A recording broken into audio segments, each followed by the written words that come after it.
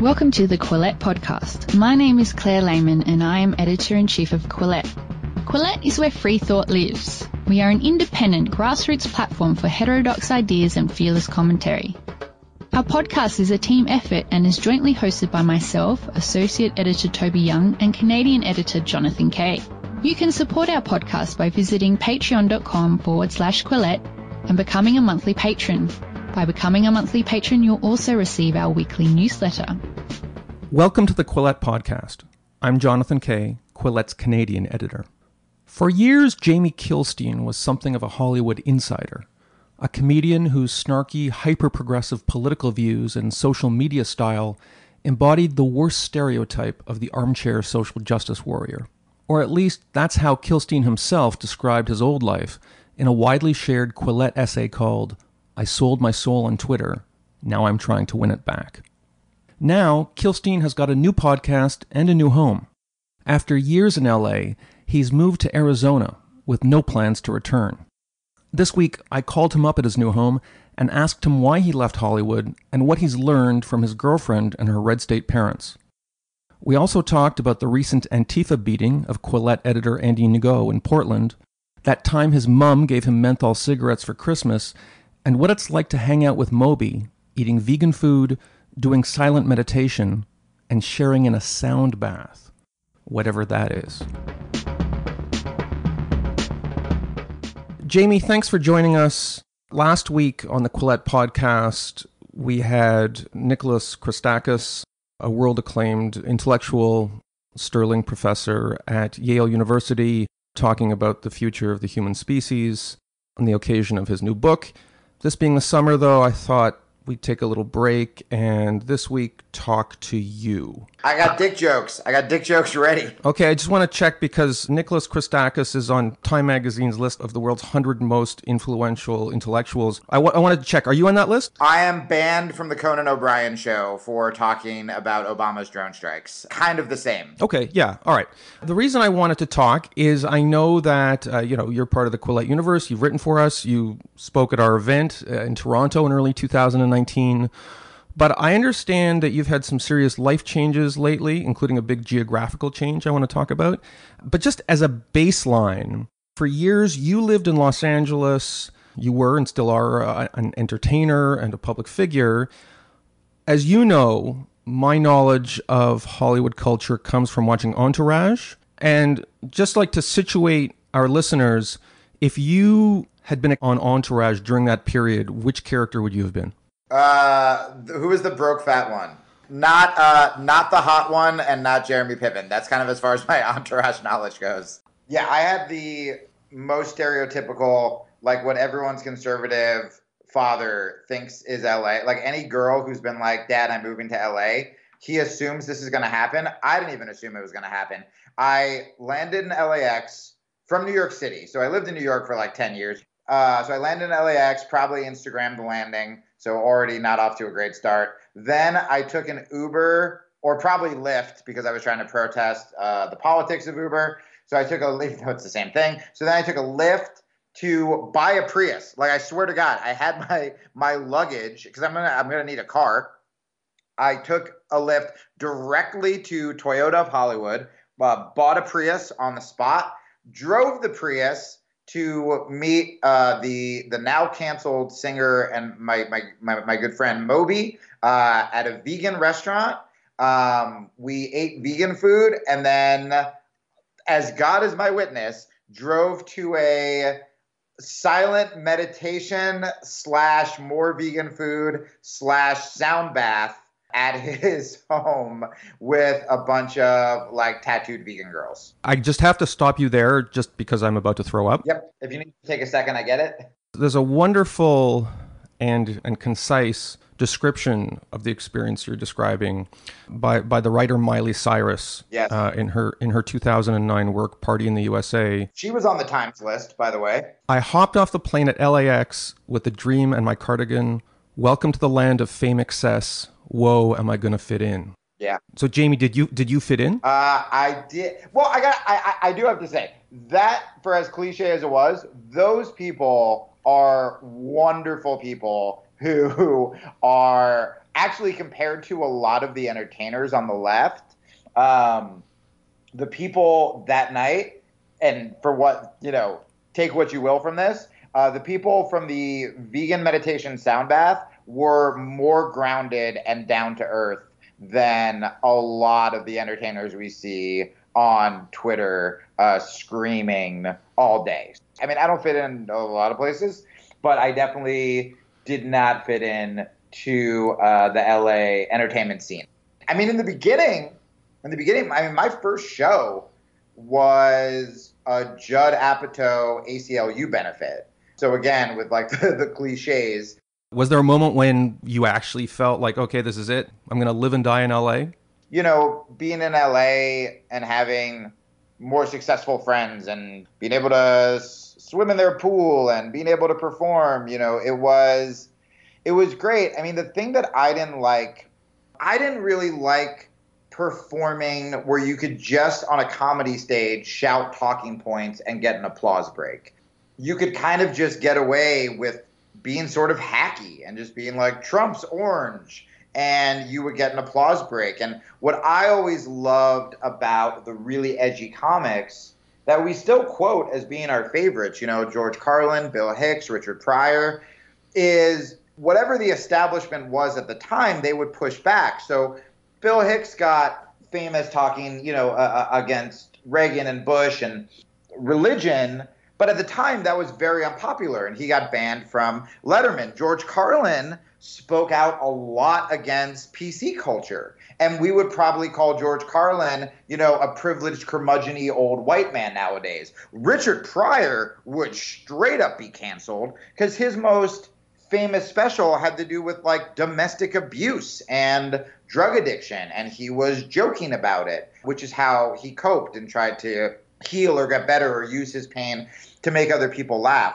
And I think that is far different than every comedian almost being legally required to have a Donald Trump joke it just seems disingenuous to me. Like, I still love liberal comedians. There are still good ones out there who are pushing the boundaries. But to be honest, I think the edgiest thing right now are kind of the club comics like Rogan and Bill Burr, who, even though they are still very liberal, are pushing back against some of the insanity on the left. I mean, that's what comedy is. It's taking a challenging subject that people don't think they can laugh at, twisting around, and then punching them in the stomach and catching them with a joke. So I felt, even when things were going well, for as brief a time period as that was, I did feel kind of gross. I would rather perform with a bunch of artists who are taking chances and bombing and not just speaking in front of people who agree with them. You haven't just become a disillusioned Hollywood veteran. You've actually picked up stakes and left. It wasn't exactly just a self-exile. I was definitely sort of forced to look at my decisions and life. And I think there are a lot of people in my situation. I think there are a lot of people who, for one reason or the other, have become disillusioned with the left and, still consider them self-liberal, still want to make sure that we have a solid social safety net for people who are struggling, don't want unnecessary wars, which, by the way, I also think could be a very conservative position. We don't want to put vets' life at risk. If we don't need to, we want to take care of them when they get home so they aren't killing themselves with PTSD. But I was avoiding politics in general, and the podcast was just kind of like another sad guy comedian, bemoaning their failures. So I turned the podcast into a daily political show. It's like a 20-minute recap every day, Monday through Wednesday, kind of making fun of the left and the right, bringing people together. And then Thursday, there's an interview. And we've had extreme lefties from, Rania Khalek, and Ryan Grim is coming on next week. But then we've had Christina Hoff Sommers and Yasmin Mohammed. I had a really good episode with Dave Rubin. It's really cool. We got really personal, which Dave doesn't do a ton, about how he met his husband. And we both came up doing stand-up in New York. And the goal when I do these interviews isn't, if I'm talking to someone I disagree with, it's not just to shout my talking points down their throat. Glenn Beck's having me on his show next week. And I had on my resume for a very long time Glenn Beck calling me a doofus because my old show literally did an episode called the Fuck You Glenn Beck episode where we had, I swear to God, the head of Acorn and Bill Ayers, who, if you guys don't remember, Bill Ayers was the quote-unquote terrorist that Sarah Palin said Barack Obama was palling around with. So every Friday on my old show, we had a segment called Palling Around with Bill, and we would just, which I still think is pretty funny, and we would just have Bill Ayers come, and he would, like, do whatever he wanted. He would, like, read poetry. It was really surreal and bizarre. So Glenn Beck heard about it and, like, called me a doofus. But I'm going on his show next week. And Glenn Beck said a lot of cool stuff against Trump that I agree with. He's sober, which I think is really cool. I think there's a lot me and him can talk about. I've done Ben Shapiro's network. Ben Shapiro tweeted out the article I wrote for Quillette. I don't agree with these people on everything, but I've had really amazing conversations. And it's a bummer that the people on the left that take up that space wouldn't have me on, people who I was friends with. And again, for anyone who's listened to my podcast, it's not even Rogan level conservative, which I wouldn't consider conservative. There was an episode last week that I think sums up the podcast, which is, hey, this kid, Andy, got assaulted straight up. I'm a fighter. I'm a fight coach. I know what assault looks like. And no matter how you feel about his journalism, we shouldn't do that. The other side of that on the left is no matter how you feel about immigration policy, you shouldn't support kids in cages. That's what the show is. I want to hear about how getting out of the Hollywood fishbowl has affected you and your view of the world. Tell the listener a little bit about where you live now and some of the people you've met, including your girlfriend's parents, who I understand are kind of the opposite of that Moby Buddhist vegan Prius driving cult you were talking about. Yeah, I live in Arizona. We were tired of being surrounded by social media influencers that if you tried to explain to like a coal miner what an influencer was, you'd probably get punched in the mouth. We were tired of overhearing these pretentious Silver Lake liberals talk about the rally they're going to. We are surrounded by artists and conservatives, and my neighbor's son works in the Border Patrol.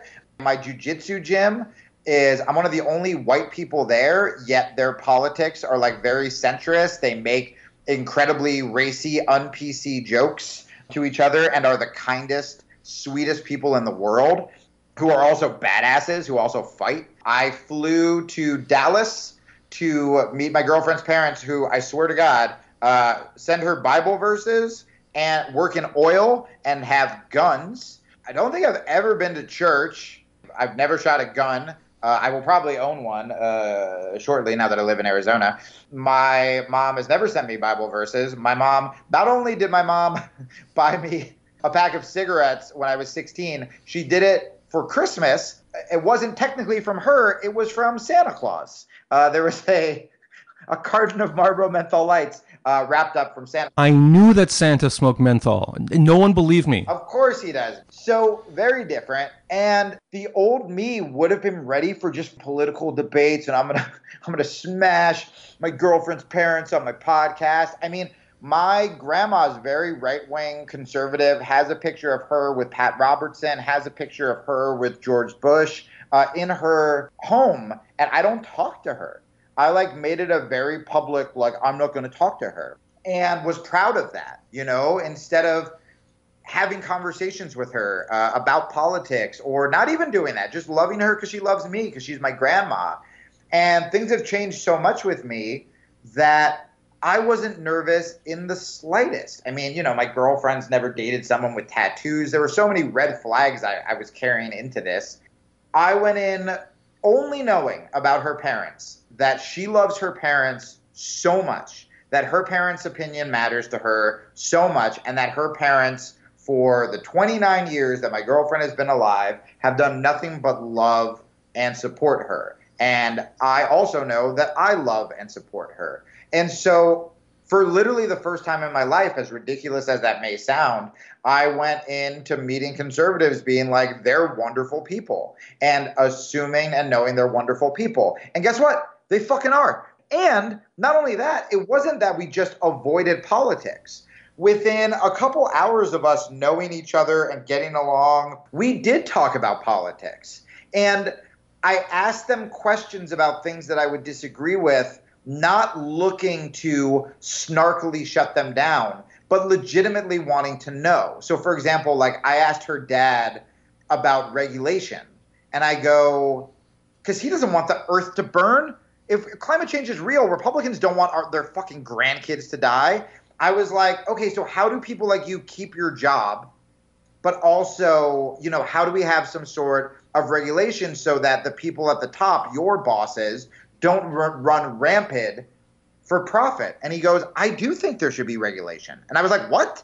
He goes, I just don't think the government, which doesn't know shit about oil, should be the ones regulating. And I was like, oh, that kind of makes sense. I talked to another conservative friend of mine recently who I reached back out to, who thinks that America should be investing more in alternative fuel sources. And I was like, but I just thought you guys were like, climate change isn't real. Jesus did it. I'm a dum-dum. And he was like, no, I don't give a shit about climate change. I want America to be number one when it comes to innovation. And I'm like, that's amazing. Like, I don't care that that's your reason and that I don't need America to be number one. I'm fine with us being like a solid, like, you know, average looking 6. Like, we both want the same thing. When it came to guns, I asked my girlfriend's dad, I wasn't like, what do you think about the school shooters? Do you support school shootings? Because fucking no one supports school shootings. I was like, hey, as a responsible gun owner, what do you think we should do? Wanting to know the answer. What do you think we should do about regulation to cut these down? And we had an amazing conversation about that. And we literally talked about, they say don't talk about religion and politics at the dinner table. We talked about all those things in a very risky situation for me, where I'm being brought home to meet my girlfriend's parents. And I believe that it made us closer. I think that we both learned things. And to get off of Twitter and to be in a high-pressure situation where I could do that, it just frustrated me to no end, where I want to scream and yell about how possible this is. But, you know, we don't see that. Like I said, I've been called alt-right for just being friends with you, who I do not consider alt-right. And it's very sad that it's the people that I used to hang out with, and that it's the people who still carry at least 50% of my politics who are being so ignorant and refusing to hear out the other side. I mean, we're just being childish. Is Arizona your future? Are you done with the California lifestyle? 100%. I have never met such nice people in my life. I went to a concert last night and no one was on their phones taking pictures. It was incredible. And I don't know people's politics. I mean, this city could be a little more liberal. You know, I think the part we're in is a little more conservative. It's a little more bougie, but it's incredible, man. I mean, we help our neighbors carry things. We have conversations with people on the street. I'm at the point in my life where I consider being nice and having someone be nice to you a revolutionary political act. And at this point, I have my politics. I'll vote the way I vote. I'll tweet the way I tweet. But honestly, man, I think that I know people on the left who talk the most shit, which used to be me, and I know other people who do this, and they're not good people in real life, and they're not doing charity work, and they're not doing anything that won't make them look good on Twitter, right? Cool, you volunteer for the Elizabeth Warren campaign, but like, what are you doing outside of that? What are you doing that you can't put on your resume? You know, and I've been honestly shocked at how many conservatives I've met that do more charity work than my old liberal friends. I'm not saying liberals as a whole. I'm saying the like kind of elite journalisty people that I used to hang out with. Not Moby. That guy donates like all of his proceeds to charities. Moby wrote the theme song for my other podcast, which is called Wrong Speak. And when it was time for me to pay him, he just said, send it to the American Humane Fund for the treatment of animals. Whoa, yeah. Moby's now off social media and has been canceled as like a creep and is one of the like most charitable, wonderful human beings, being treated like he was accused of rape when he was just like, I dated Natalie Portman. And Natalie Portman was like, no, he didn't. And then everyone's like, he's a predator. And it's like, Dude doesn't even date. He literally just does charity events. His restaurant, he doesn't take any money. His restaurant has like the who's who of Hollywood celebrities go there. It's like this vegan restaurant in Silver Lake. All of the proceeds, besides paying his staff, go to animal charities. Literally all of them. Like when we were on stage together at that ACLU benefit, he just donated $10,000 to the ACLU on stage, on the spot, without telling me he was going to do it. I mean, he's one of the most wonderful, charitable people in the world. And again, we are our culture right now on Twitter is we just want to fucking find people and we just want to bury them. And the more successful they are, the better that is, because that'll make us feel better about our shitty life. So what does your girlfriend think about all this? Is she a civilian? She is Miley Cyrus. She is, thank Christ, a normal civilian. She's a really great case study. That's my pet name for her, is Case Study. She's a really great case study of what real liberals who aren't on Twitter actually are and actually care about. Not like the cool kid hipster verified. So yeah, she's as normal as they come. I bet you money within 2 years I'll have a kid, a gun, and a truck in Arizona and probably be happier than I've ever been in my life. My agents are still trying to figure out where to book me, figuring out, should I just start talking at conservative get-togethers? The Quillette performance was probably like I did that and like a Bill Hicks benefit. But those are probably my only 2 performances of the last year. That's why I was trying to write more and kind of trying to deny that I'm still a performer. You know, we talked about this off the air, just because I assumed I wouldn't get booked. But I'm starting to see that there is an audience out there for this. They're just not on Twitter all the time and a little more low key. I just have to keep pushing and digging and trying to find them. Thanks so much. And tell listeners how they can subscribe to your podcast. Yes. So the podcast you can get for free. It's only 20 minutes, thank God, Monday through Wednesday, talking about these issues. It's at all the links are at jamiekilsteinpodcast.com, and you can find it on iTunes, Stitcher, and Spotify. That's for free. And then if you believe in this, or if you want to go to Patreon and support independent media, just like I would also ask your listeners to support Quillette and support people, even if you don't agree with them, who are doing something different. You know, we're seeing people from the left like David Pakman and people from the right like Steven Crowder and David Rubin demonetized or having their search stats fucked over on YouTube in exchange for giving CNN, MSNBC, and Fox higher rankings. That's garbage. So I would ask your people, even if it's not me on Patreon, even if it's Quillette, to just support independent work. On Twitter, I'm at Jamie Kilstein. On Instagram, I'm the Jamie Kilstein. And then I have a Facebook page as well. Thanks so much, and take care. If you would like to support Quillette, please consider becoming a patron. Head to our Patreon page. That's patreon.com/Quillette. If you haven't already, follow us on social media. We're on Twitter, Facebook, and Instagram. Do you like what you're hearing? Perhaps you would like to read more about the issues in today's discussion. Head to Quillette.com where you will find more content.